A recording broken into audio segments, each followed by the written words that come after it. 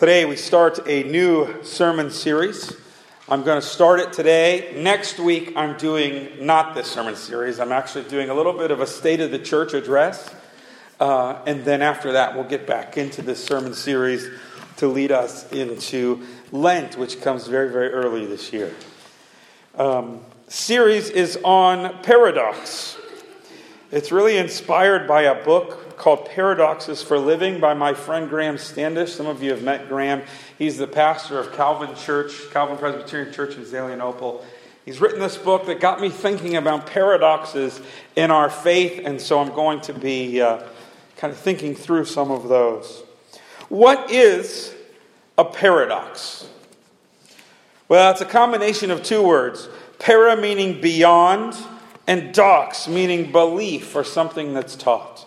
So a paradox is something that's stated or something that's true, but it's beyond information or beyond what's naturally taught. It's normally two things that are true, but say the opposite things at the same time. And it sounds a little odd, but once you start thinking about it, life is sort of full of these, right? How many of you have heard the phrase, birds of a feather flock together, right? Birds of a feather flock together. But how many of you have also heard the phrase, opposites attract? Right? You've heard both these phrases? They say the opposite thing, right? One says you get together with the people that you like. The other one says you're attracted to the opposite of what you are. And yet, but we all know both of those are kind of true. In fact, if you're married and you look at your spouse right now, you probably married your opposite that has the same feathers as you. Right? There's kind of some parts of them that are like you and some parts that are very much not like you. They're probably both phrases are probably very true in your marriages. Paradoxes are meant to make you think. So Socrates used to say, the more you learn, the more you realize how little you know. The more you know, the more you realize how little you know. In business, they say to make money, you have to spend money. Kind of backwards logic. How many of you have had a relationship or a memory that was bittersweet? You ever have something that's bittersweet? Bittersweet. It's both bitter and sweet at the same time. The word bittersweet is a paradox. But yet, how many of us can think of relationships and memories that are both bitter and sweet? Life is full of paradoxes. Things that are both true simultaneously, and yet they're sort of the opposite of each other.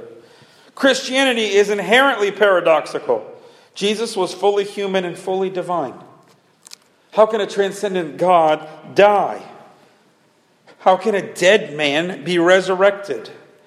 How can Jesus pray to God and be God at the same time? How can you have a Trinity where you got three persons and yet one, yet still three?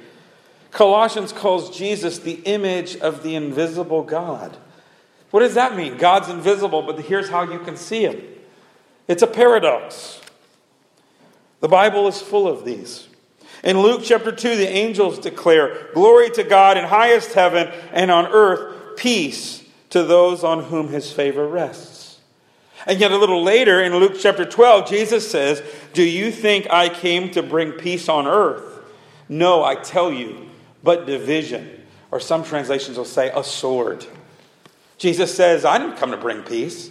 But the angels sing, hey, Jesus is here, now we've got peace. Kind of both true. Paul says that you're saved by faith without works, but James says without works, faith is worthless.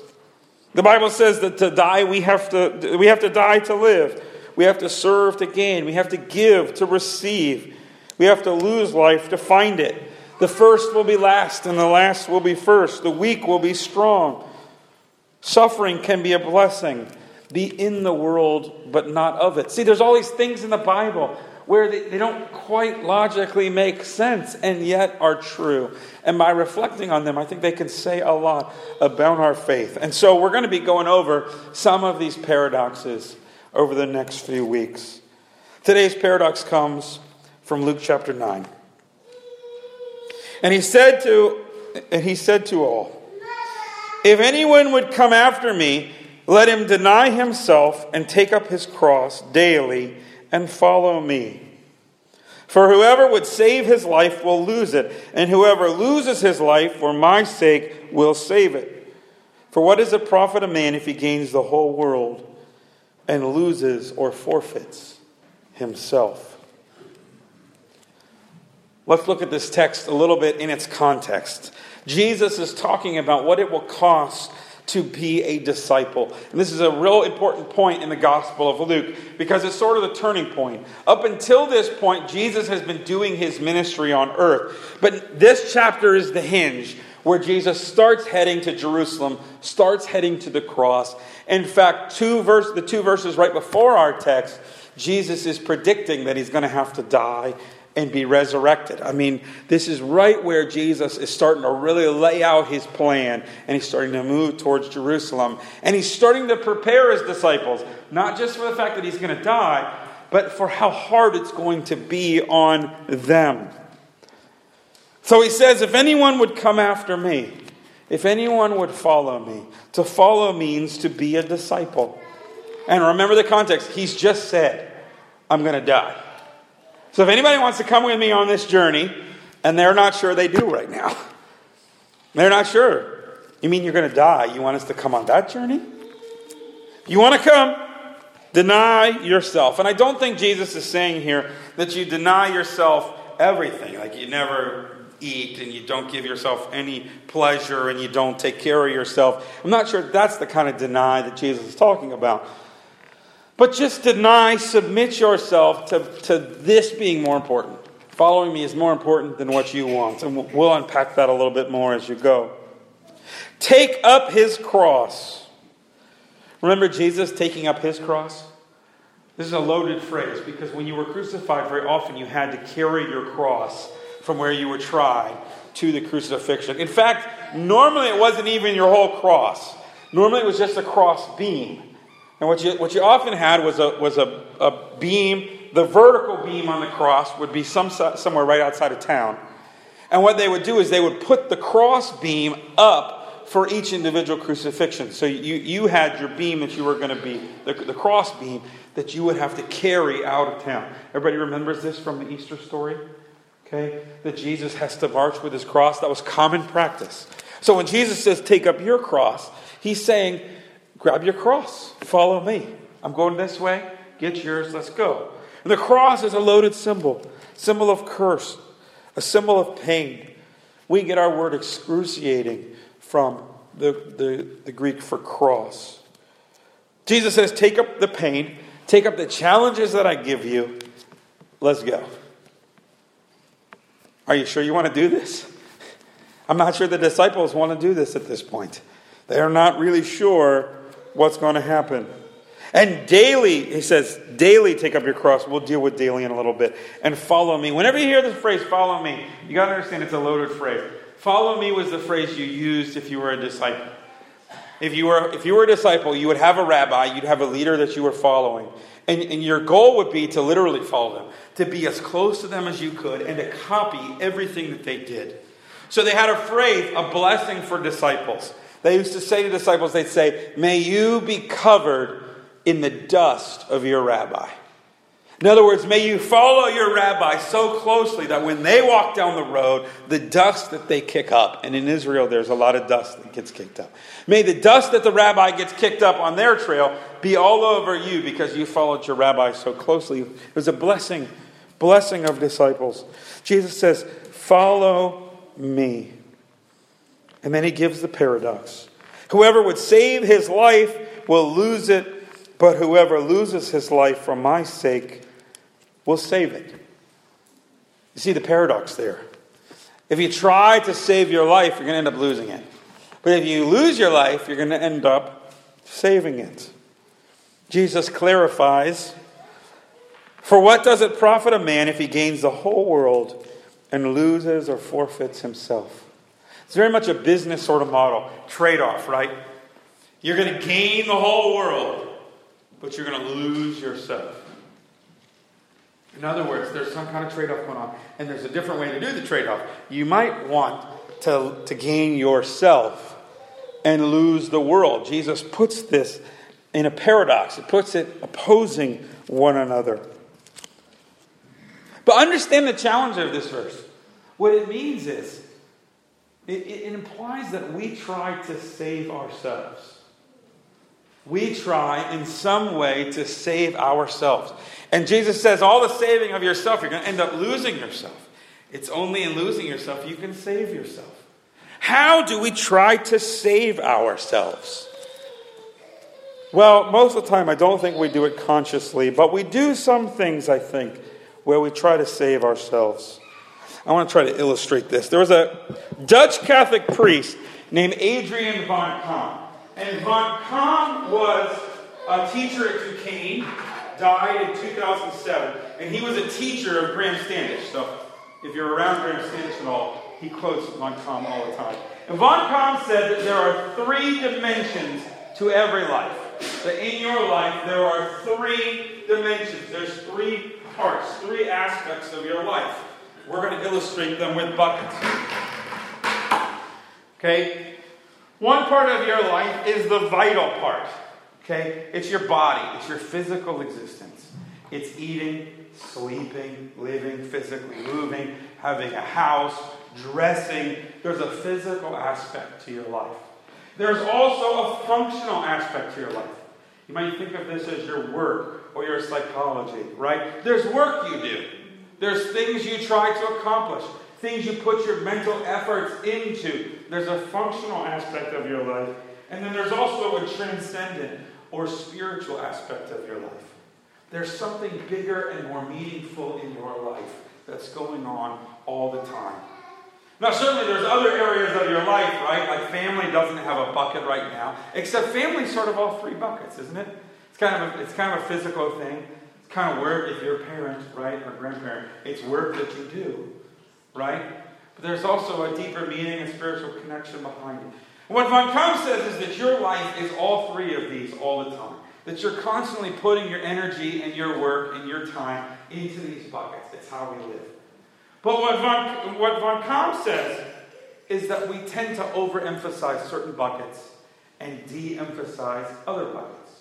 In other words, you're meant to be all 3. And all 3 are meant to work together. But some people get one as more important than the other. They put all their time and energy into one bucket, and they might ignore another bucket.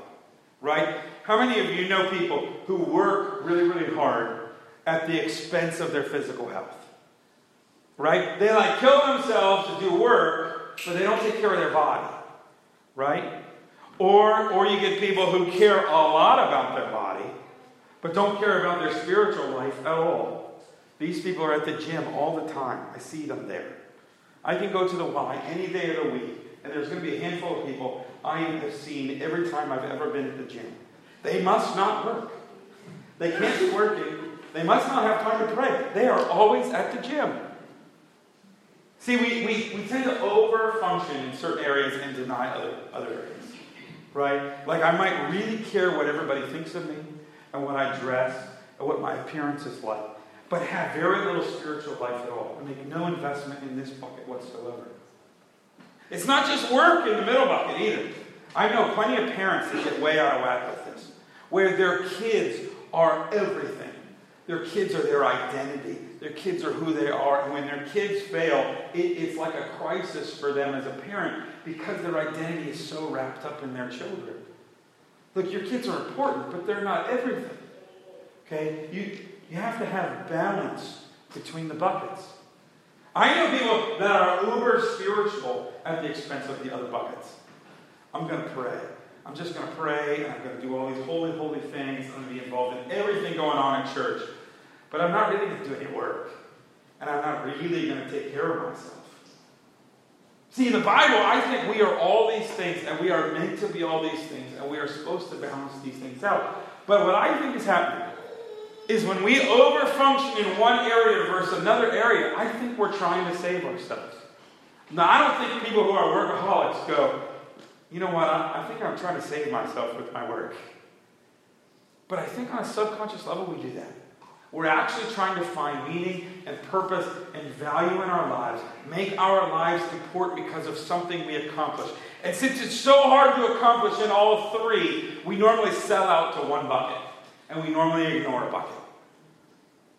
I think this is a great way to put how we try to save ourselves.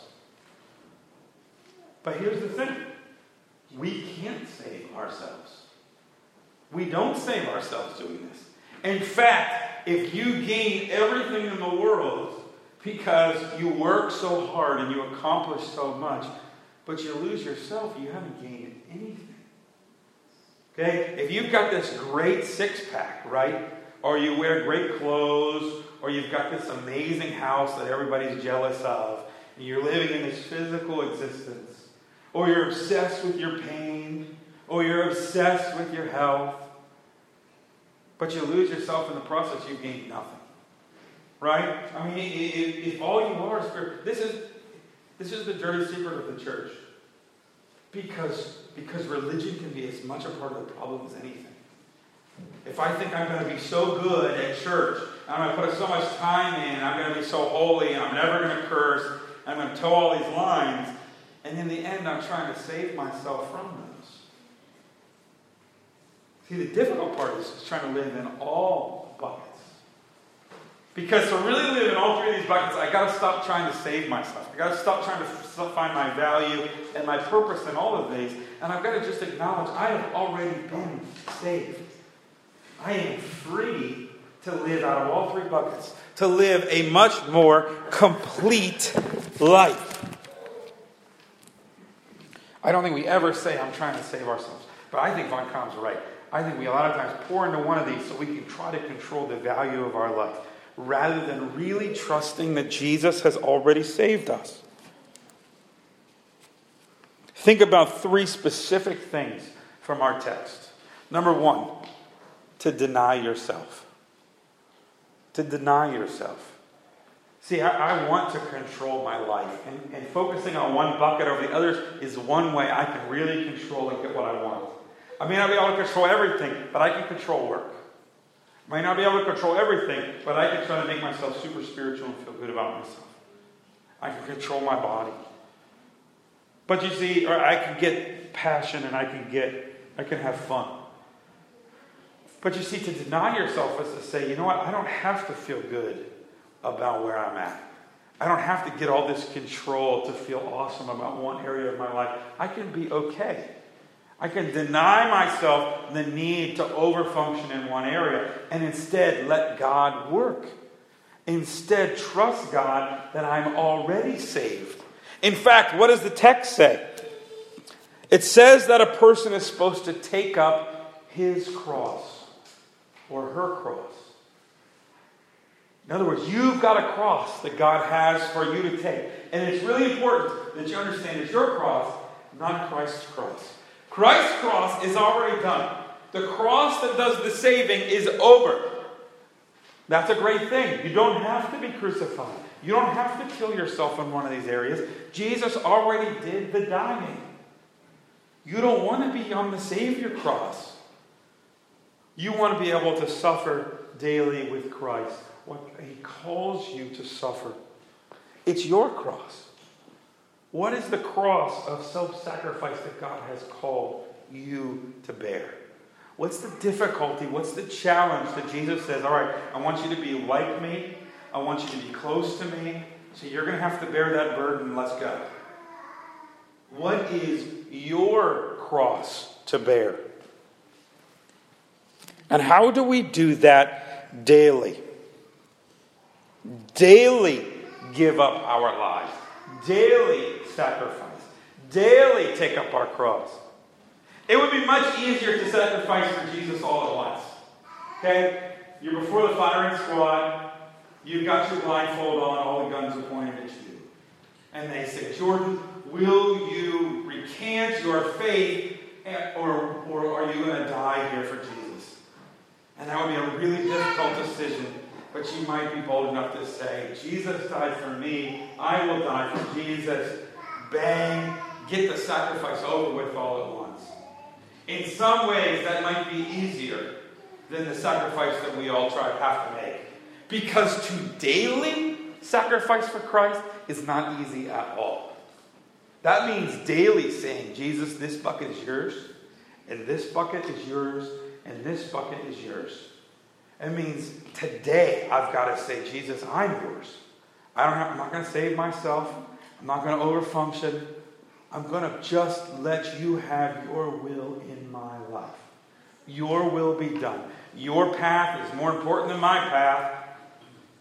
Do you know how hard that is to do daily? How did you die for Christ today?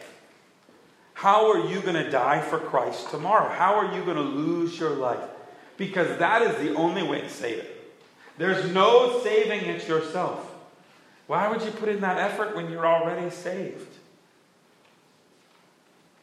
That is a very difficult trade-off. And I'm sure that the disciples hearing this for the first time, Jesus has just said that he's going to die. They're just now starting to piece this together.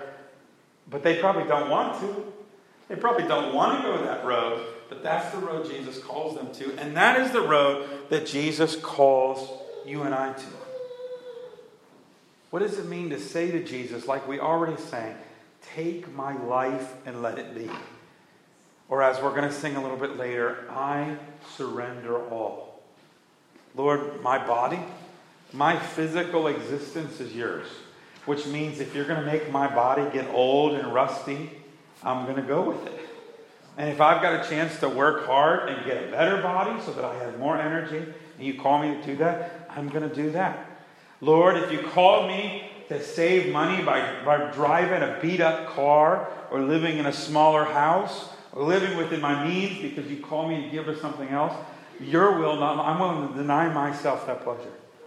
Lord, if you call me to do work that I don't think is as meaningful because you've got people I want to reach that you want me to talk to, I'm willing to do that. If I got to take a job where I got to work longer hours because you call me to do that, then I'm fine. If I got to take a job where I don't get paid or appreciated as much, but you've got ministry for me to do there, okay, fine. It's your bucket. I'll die there. Or if God says, you know what, you're doing all these spiritual things, but there's one thing you're not dealing with in your life. There's one person you're not forgiving. There's one person you're not giving grace to. There's one person you're refusing to love or forgive. And God asks you to do something difficult in your spiritual life. The way to save yourself is to submit and say, God, I'm not going to hide behind my religion or my spirituality. I'm going to lose myself. I'm going to deny myself my goals in here because it's your bucket. Because I'm yours. And that is not easy. And that is not going to be easy to do on Monday morning. And that is not going to be able to be easy to do on Thursday afternoon. And it might be easier just to get it over with at once. But that's not what God calls most of us to do.